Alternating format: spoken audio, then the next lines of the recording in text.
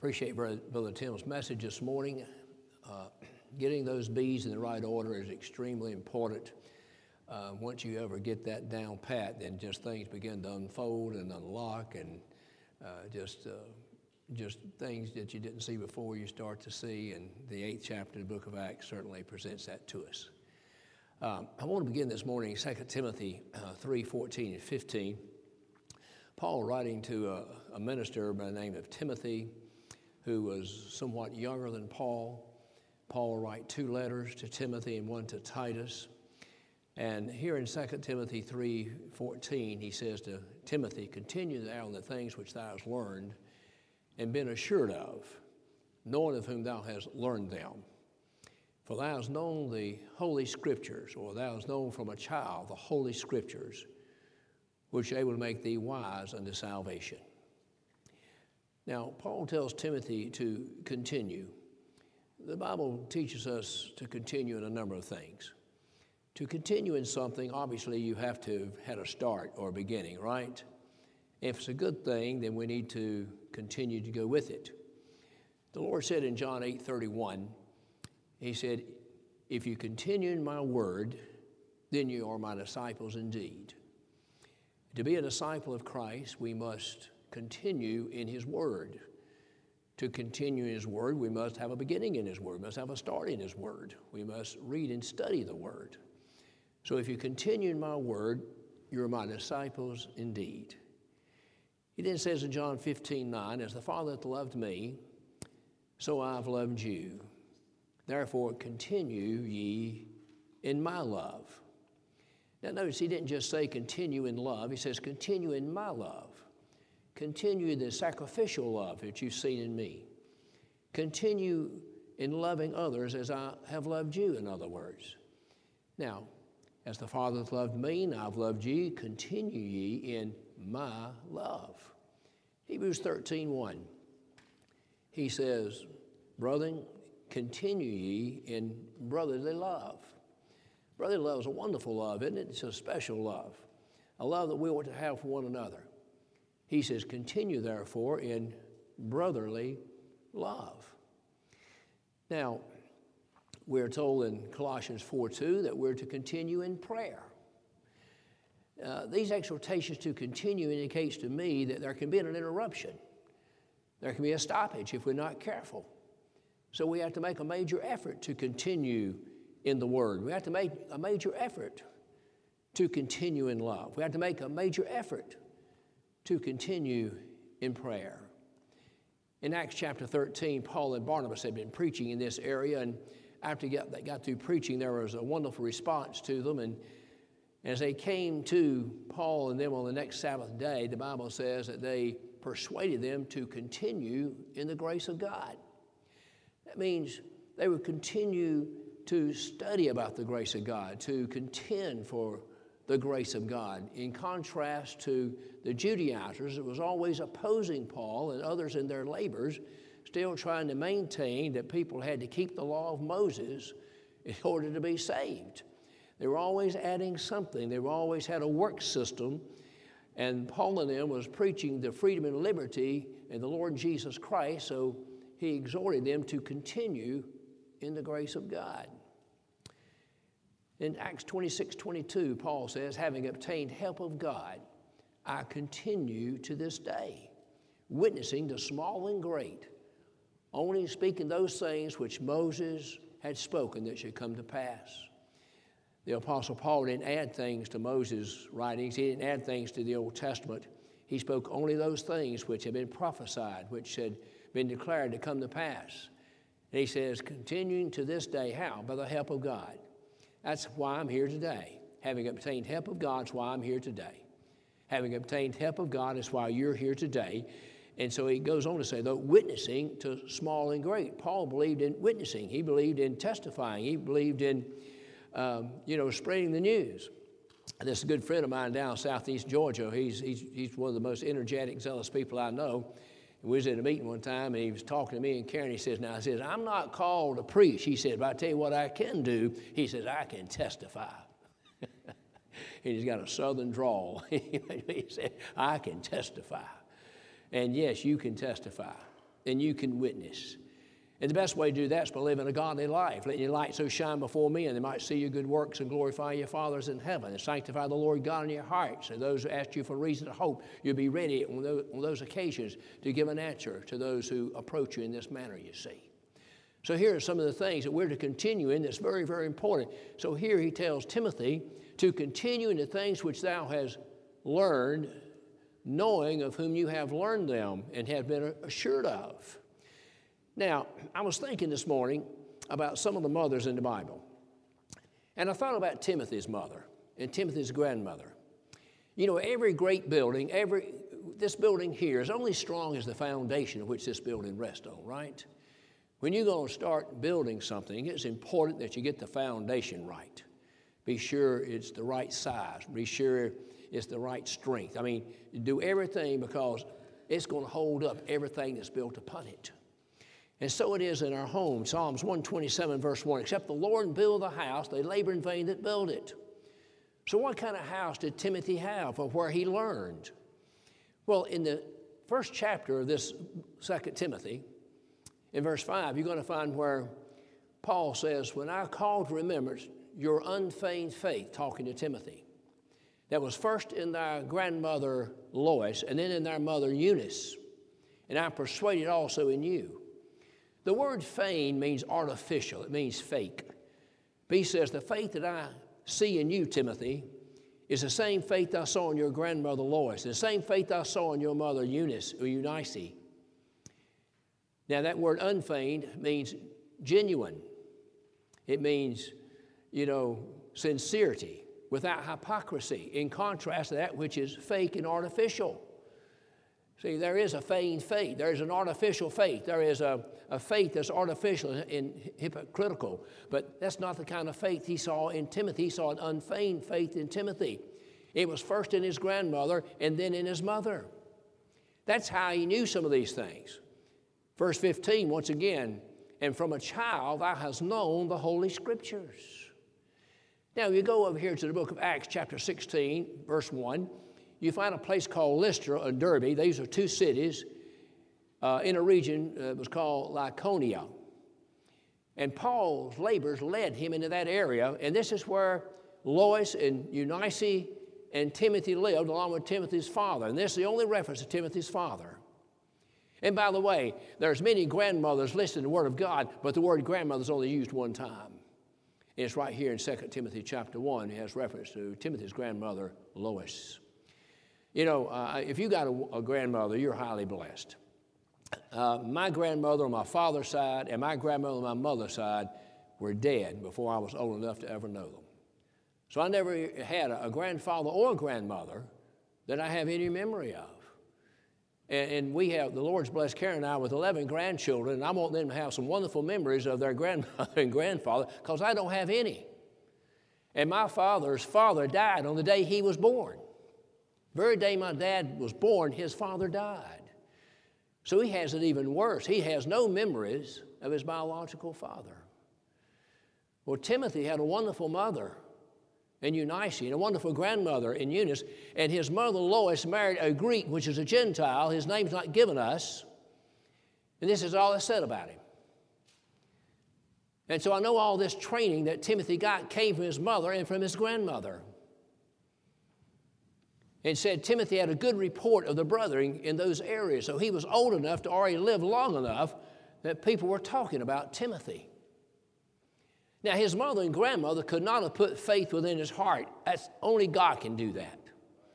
And he does do that to every heir promise, every elect child of grace. Sometime between their conception and death, God borns of the Spirit of God and puts that principle of faith within their hearts. But that faith needs to be cultivated. That faith needs to increase. That faith needs to grow. It needs to be nurtured, you see. In the book of Ephesians chapter 6, it opens up in verse 1 by saying, children, obey your parents in the Lord. So I address this to the children here this morning. But in verse 4, it says, fathers, provoke not your children to wrath, but bring them up in the nurture and admonition of the Lord. Now, there's no evidence that Timothy's father did this, but there's a lot of evidence that his mother did it and his grandmother. Bring up your children in the nurture. That word nurture means to tutor. It means to educate, and it means to discipline. Bring up your children in the nurture and the admonition of the Lord. The word admonition means to rebuke and to warn. As your children are growing up, you are to warn them. You're to rebuke them. You're to teach them the difference between right and wrong and which is good and which is bad. We live in a bad world. We live in an evil world. There's a lot in this world today that's so contrary to the Word of God. This world system in which we're living here is in total opposition to God. And if you're not careful, you cannot afford to let your children be indoctrinated with so many things that they are facing in school today. Your children are facing many things contrary to what you faced when you were growing up in school and are being taught things contrary to God's Word. You better take the time at home to counteract that. Bring up your children in the nurture, in the tutelage, in the education of the Lord, and discipline them in the proper way. Now, he tells you how not to do it. He says, fathers, provoke not your children to wrath. I've seen parents in an act of so-called discipline, it really bordered on abuse. And that's not the way to do it. Proverbs 22:6, Solomon said, train up a child the way he should go. When he is old, he shall not depart from it. I've had people tell me, Brother Lawrence, I don't know what happened to little Johnny or little Mary or whatever. We brought them to church. We'd done the best we could, and they got grown. They just gone astray. Well, there's two things about that. First of all, the text says train up a child, not raise a child, but train up a child in the way he should go. That requires a lot of effort, a lot of work, a lot of discipline. And some parents are not willing to do that. Some parents are just, it's too much trouble. They're just willing to let the television, the computer, the iPad, and everything else take the place of what a parent ought to be. I'm telling you the truth. I see it all the time. It's become a built-in babysitter, all these things. That word train. A child in the way he should go. And when he's old, so that gives you hope that still down the road they may come back and may return, you see. Now, I believe it must have thrilled the heart of Eunice and Lois to see that son and grandson take on the things that he was being taught. And not only did they teach him these things, but the Apostle Paul comes along and teaches him these things. That's why he calls Timothy his son. He calls me his son at least 4 or 5 different times in the Scriptures. In 1 Timothy 1:2, he says, to my son, my only son in the faith. Now, Paul was never married. Paul never had any children. He was not a biological father, but he was a father to Timothy. In 2 Timothy 1:2, he says, to my beloved son, Timothy. In the 2nd chapter of Philippians, he sends Timothy to the church at Philippi, saying, I have no other man to send unto you who would care for you except for Timothy here. And he says, and you well know how he has served with me in the gospel as a son. He referred to Timothy as a son in Philippians, as a son in, I think it's 1 Corinthians 4:17. How he said, my son Timothy, I will send him, and he shall make you aware of the affairs that I have in teaching and preaching these same things in every church, everywhere. What Paul taught in one church, he taught in another church. He never did change it around, you see. He taught the truth wherever he was at. So Paul says, Timothy, continue in the things which thou hast learned. You've learned some things, Timothy, from your mother, Eunice. You've learned some things, Timothy, from your grandmother, Lois. See, grandmothers, just because they become big grandmothers, that don't mean they escape responsibility of doing a little teaching. You may think you failed in the beginning, but you got a second opportunity coming along here. So, of course, I know grandparents, they feel like they just have the right to spoil the children a little bit. A little bit's okay, a whole lot's not, okay? That just makes things tough when the kids go back home. When Grandmommy let me set up past 10 o'clock, well, you're back home now. Grandmommy let me have that extra cookie, well, you're back home now. Grandmommy let me have that piece of candy, well, no candy here. You see, you can kind of make it tough on the mother and father if you spoil them too much. But we get by with it a little bit.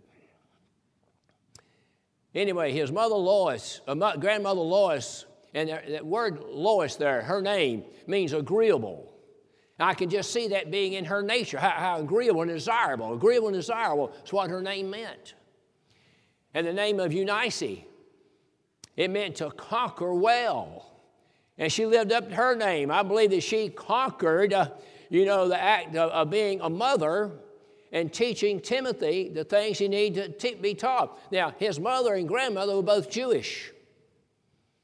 And he had known the Holy Scriptures from his youth, which means they'd done a good job of teaching Timothy the Old Testament Scriptures, because when they taught Timothy, the New Testament had not yet been recorded. So they taught him the Old Testament Scriptures very, very adequately, in very much detail, no question about that. They wouldn't be in there if it was not. So it says, Timothy, continue thou in the things which thou hast learned from your mother, from your grandmother, and from me. See, when you go to Acts 16, Acts 15 closes with Paul Paul and Silas being together. Paul was with Mark, but Mark had departed from Paul for a while, and Paul didn't like that. And Barnabas tried to kind of smooth things over, but there was a sharp contention between them. So we find where Barnabas takes Mark and goes this way, and Paul takes Silas and goes that way. But Paul and Silas go into Derbe here in Lystra, and that's where he gets acquainted with Timothy and his mother and grandmother.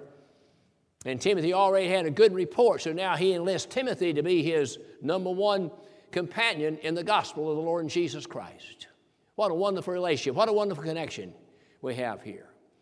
Some of the things that Paul told Timothy. See, 1st and 2nd Timothy and Titus is the minister's manual. It's my preacher's manual. I need to read 1st and 2nd Timothy and Titus on a pretty regular basis to remind me of some things. Like in 2 Timothy chapter 1, Paul tells Timothy to stir up the gift that is in thee. A minister has a gift that God has given unto him, and he can let it get stale if he's not careful.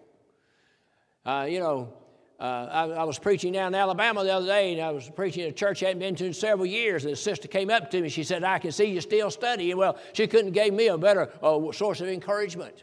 I'm glad she could tell that. I don't want my gift, whatever my gift is, I do not want it to get stale. I want to stir it up. I want to keep it stirred up, and you can help me keep it stirred up by your questions and by your encouragement and your prayers and everything else, my friends. You can help me keep it stirred up. And Paul tells Timothy to neglect not the gift that is in thee. You can neglect the gift that God has given you, whether it be a minister to somebody else, whatever gift you've got. If you're not careful, you can neglect that gift. Don't do that. Don't neglect that gift. Paul tells Timothy this in 1 Timothy 4:15, and he tells him, neglect not the gift that is in thee. He says, but until I come again, give attendance to reading, to exhortation. He says, and continue in these things, that thy profit may appear unto all. A minister's profit needs to be apparent. Now, a profit may appear unto all, and continue in them, in these things, and taking heed unto the doctrine thyself. When doing so, thou shalt both save thyself and them that hear thee. And I want to use that again, Lord willing, a little bit down the road. And then he tells Timothy in 2 Timothy 2:15, study to show thyself approved unto God, a workman that need not be ashamed, rightly dividing the word of truth. This is the word of truth. There's no contradictions. There's no error in this book right here, but it has to be studied to rightly divide it. To put Scripture with Scripture, because if you don't, it would appear to contradict. If it appears, you just hadn't got at least one of those right. That's all I can say to you. So the minister's job is to study that Bible, just like where Tim was in Acts chapter 8. We find the eunuch reading in the 53rd chapter of Isaiah, and the Lord, by the Spirit of God, connects Philip back up with the eunuch, and the eunuch is asked a question by Philip, understandest what thou readest. He says, how can I, except some man guide me?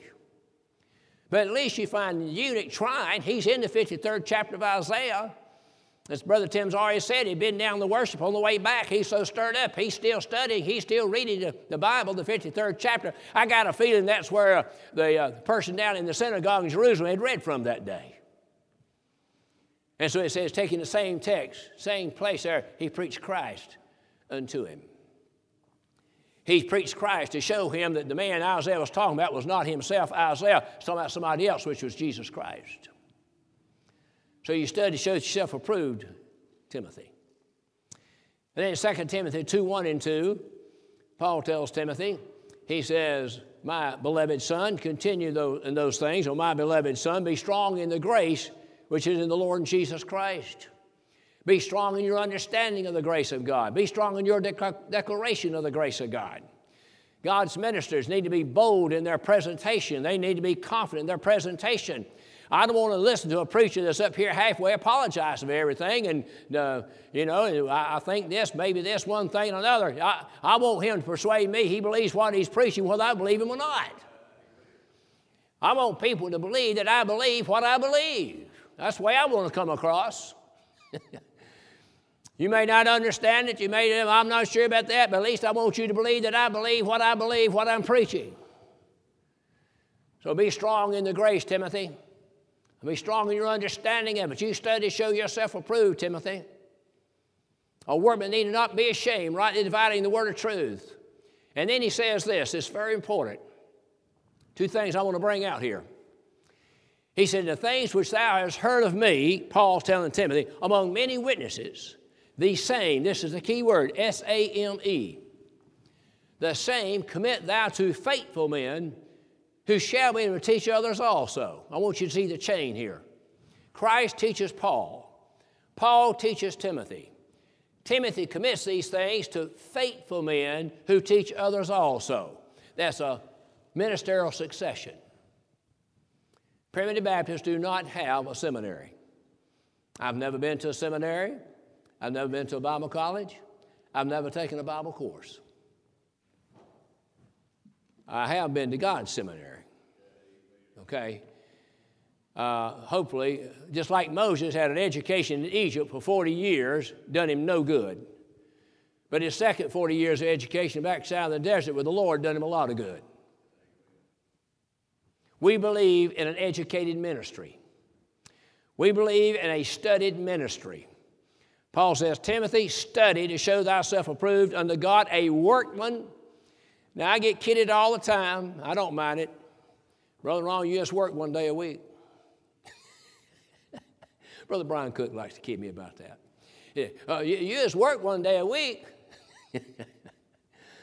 Well, I have to beg to differ on that one. But anyway, study to show thyself approved unto God, a workman that need not be ashamed, rightly dividing the word of truth.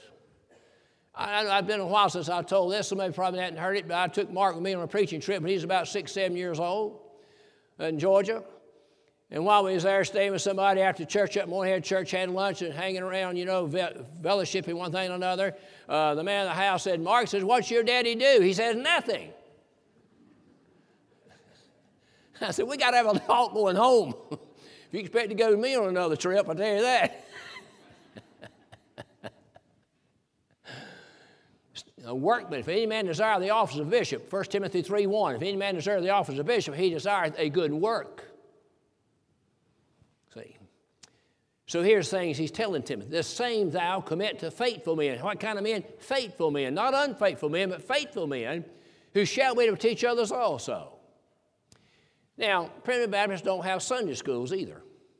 That does not believe we don't think it's important to teach our children. I've already given you Ephesians chapter 6 in verse 4. I've already given you Proverbs 22 in verse 6. But here's God's way.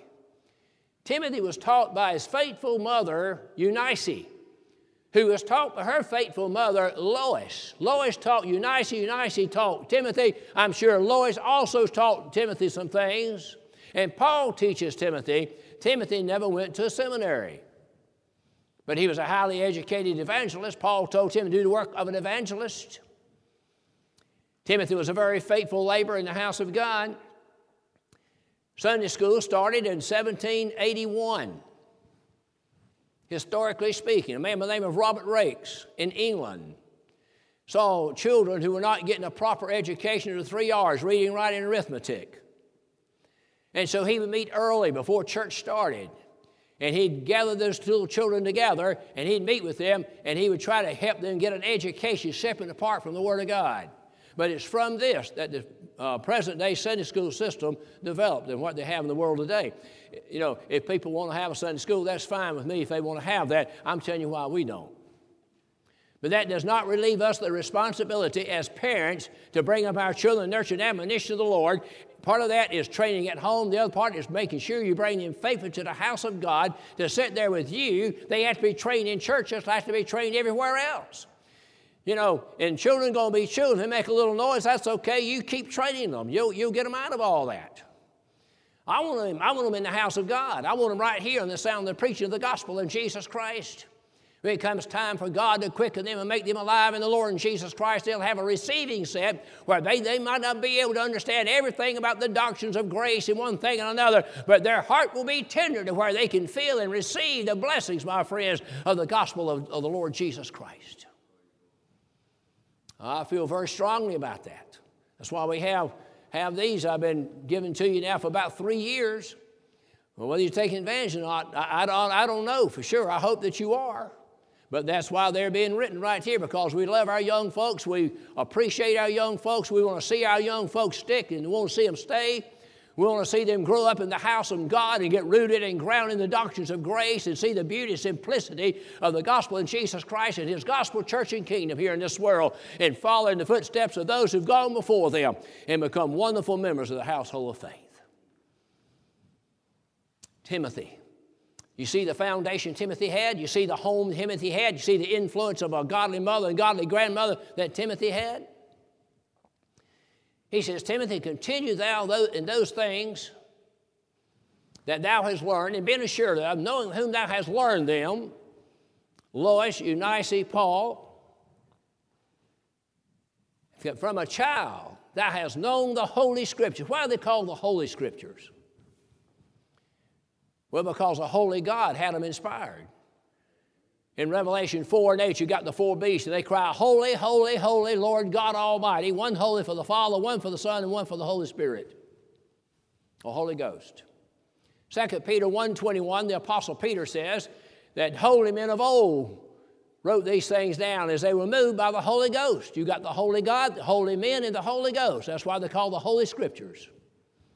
And the Holy Scriptures call upon God's people to live a holy life. 1 Peter 1:15, it says, Be ye holy, even as He which has called you is holy. And they give us clear instructions how to do just that. So they call the Holy Scriptures. Timothy, you have known the Holy Scriptures from a child. From a child. I don't know what age that was, but I'm telling you one thing, Lois and Eunice have been talking to him a lot about the Old Testament Scripture. That's very clear and very apparent. And you've known them, which are able to make thee wise unto salvation. There's a number of ways that we gain wisdom in this world. James 1:5 says, If any man lack wisdom, let him ask of God, who giveth all men liberally, and upbraideth not. You want to be asking in prayer every single day for wisdom. But another way of gaining wisdom is by studying God's Word. They're able to make you wise unto salvation. Salvation means deliverance. Salvation is one of the most important words contained in the Scripture. It means a deliverance from something to something, so I'm kind of interested in that. I want to be delivered, don't you? If you're not delivered, that means you're in captivity, you're in bondage, or maybe you may even wind up being destroyed. So I want to know how I can be delivered. But as you study that word, saved, or salvation, sometimes it has reference to eternal things, sometimes it has reference to timely or temporal things. And this is one of the most important things in studying the Scriptures to understand what I just said. I can tell you a number of people that I've met and known over the years who became converted to the doctrine of grace. And one of the things that unlocked things for them, like a key that just unlocked things for them, when they finally come to the realization that every time they read the word saved, it didn't have reference from hell to heaven. There were a lot of timely deliverances. Let me give you a contrast. In the book of Ephesians, chapter 2, verse 8, Paul says, For by grace are you saved through faith, that not of yourselves, not of works, lest any man should boast.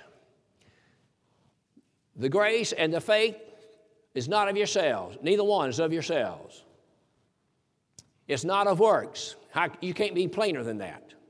It's not based upon yourself, not based upon works. 2 Timothy 1:9, who hath saved us and called us with a holy calling, not according to our works, but according to His own purpose and grace, which is given us in Christ Jesus before the foundation of the world. Very clear, it's not of works. Titus 3:5, not by works of righteousness which we've done, but according to His mercy He hath saved us by the washing of regeneration and renewing of the Holy Ghost. I don't know how much plainer it could be. In the book of Acts chapter 2, the Apostle Peter preaches on the day of Pentecost and apparently is extremely well blessed.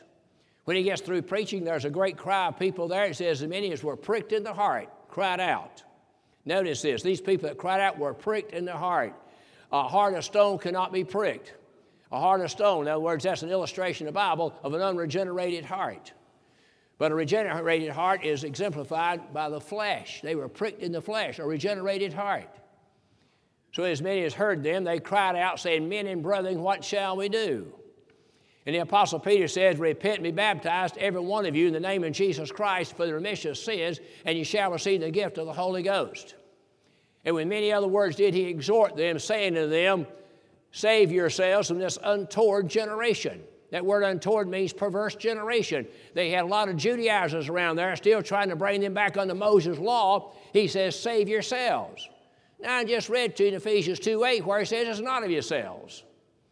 For by grace he is saved through faith, that not of yourselves. Here Peter says, save yourselves. Is that a contradiction? No, it's not. You got to study the context. Every time you see that word, you study the context. See what you're being saved from and what you're being saved to. Now when Peter says, repent and be baptized, every one of you, in the name of Jesus Christ for the remission of sins, and you shall receive the gift of the Holy Ghost. Remember, the name of Jesus means Savior, and Christ means anointed. He said, repent and be baptized in the name of the Savior that was anointed to put away your sins. And when you do that, you receive the gift of the Holy Ghost. And with many other words did he exhort them, saying, save yourselves from this untoward generation. In Matthew chapter 8, you're going to find where Peter and the disciples are in a ship in a great storm. And Christ is asleep. And the disciples come and wake him up, and here's what they said. They said, save us or we perish. What do they want to be saved from? They want to be saved from drowning. They want to be saved from dying on that day. They had a fear of dying, of drowning on that occasion, and they're asking the Lord to deliver them from that. In Matthew 14, in the second storm, where the disciples in the ship, Christ comes walking in the water, and the Apostle Peter said, Lord, if it be thou, bid me come. He says, come. And you find where Peter walked on the water until he took his eyes off Christ. He began to sing. He cried out, Lord, save me. That'll be clear to anybody that Peter wasn't thinking about heaven right there. He was thinking about being saved from drowning. Lord, save me. And the Lord Jesus Christ answered that prayer, took hold of Peter, and delivered him from drowning in that water. First, here's one a lot of times people don't think about. 1 Timothy chapter 2, verses 13 through 15, Paul tells Timothy, for Adam was first formed and then Eve. And Adam was not deceived, but the woman being deceived was in the transgression. Nevertheless, in childbearing she shall be saved if they, that is the children she brings forth in childbearing, if she shall be saved, if they continue in faith, in holiness, and sobriety. See, children, when they're born in this world, when they're growing up, they step on your toes. But when they get grown, sometimes they step on your heart. But that's okay. Because if you are blessed to reach an old age, you're going to need them down the road. You're going to need them to take care of you down the road. But nevertheless, that's the truth. Any parent here has raised children, they gotten grown, know exactly what I said to be true. But she says, she shall be saved if they, the children, continue in these things.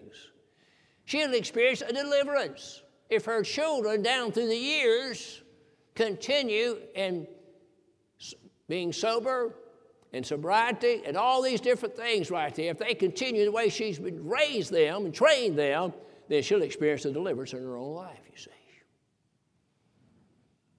In 1 Peter chapter 3, verses 20 and 21, Peter says, wherefore in the days when the long-suffering God was in the days of Noah, wherein few, that is, 8 souls were saved by water. Water saved 8 people that day. How did water save them? You say, well, Brother Lawrence, the ark saved them from the water, didn't it? It did. But the water saved them. If you look in 2 Peter chapter 2 and verse 5, the Apostle Peter says that God saved Noah, the 8th person, by bringing a flood of water upon the ungodly. Noah was saved and his family from the ungodly world in which he was living in that day, and water drowned all of them and delivered Noah and them from them. He says, wherefore even baptism doth now save us. not putting away the filth of the flesh, but answering with a good conscience toward God. There is a now salvation. Now means present. There's a now, N-O-W, now salvation associated with baptism. My personal experience teaches me that. 52 years or more ago, somewhere around there, I was baptized.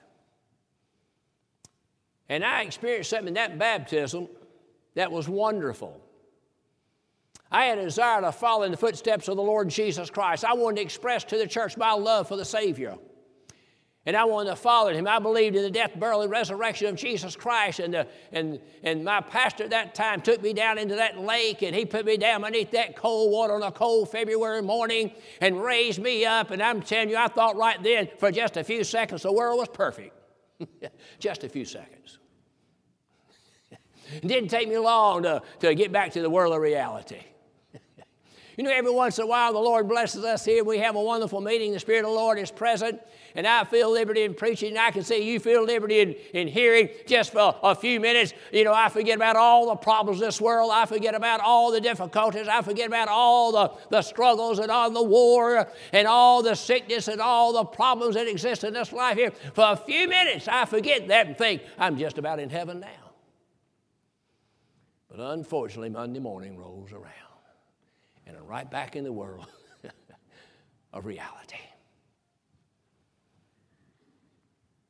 See, these are timely deliverances.